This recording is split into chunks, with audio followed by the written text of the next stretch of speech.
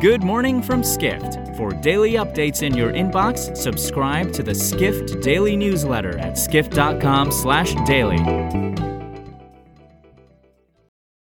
It's Tuesday, March 8th in New York City. And now here's what you need to know about the business of travel today.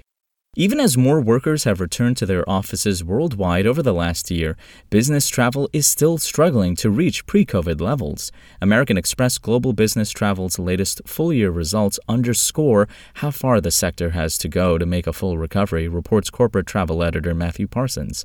Amex GBT, which Parsons writes is often a bellwether for corporate travel due to its importance in the sector, posted a 2021 sales figure that was roughly a quarter of the 2019 mark.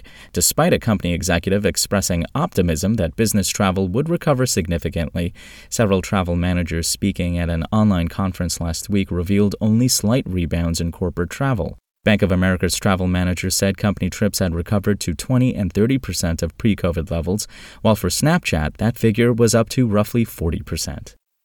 Next, many Airbnb users are trying to show support for Ukraine by booking stays on the platform that they believe are with individual hosts, even though they don't plan to stay in Ukraine.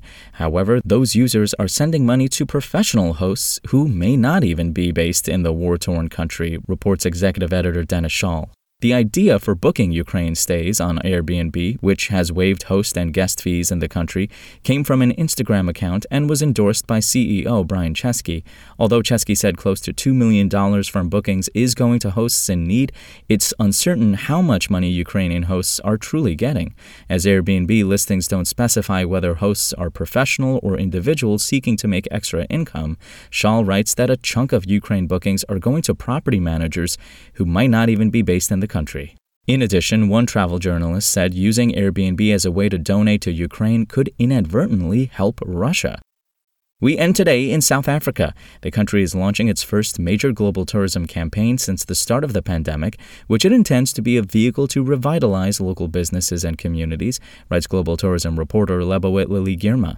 South African tourism officials have said Live Again, the new campaign that features a black female traveler partaking in numerous activities in a recently released video, aims to use tourism to drive the country's economic recovery and help reduce economic inequality. Girma writes the campaign symbolizes a major comeback for its tourism industry, which was hit hard by numerous nations enacting travel bans on South Africa after scientists in the country first detected Omicron last November.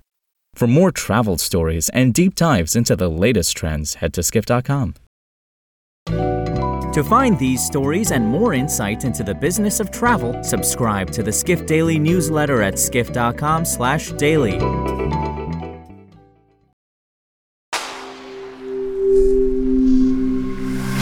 Spoken Layer.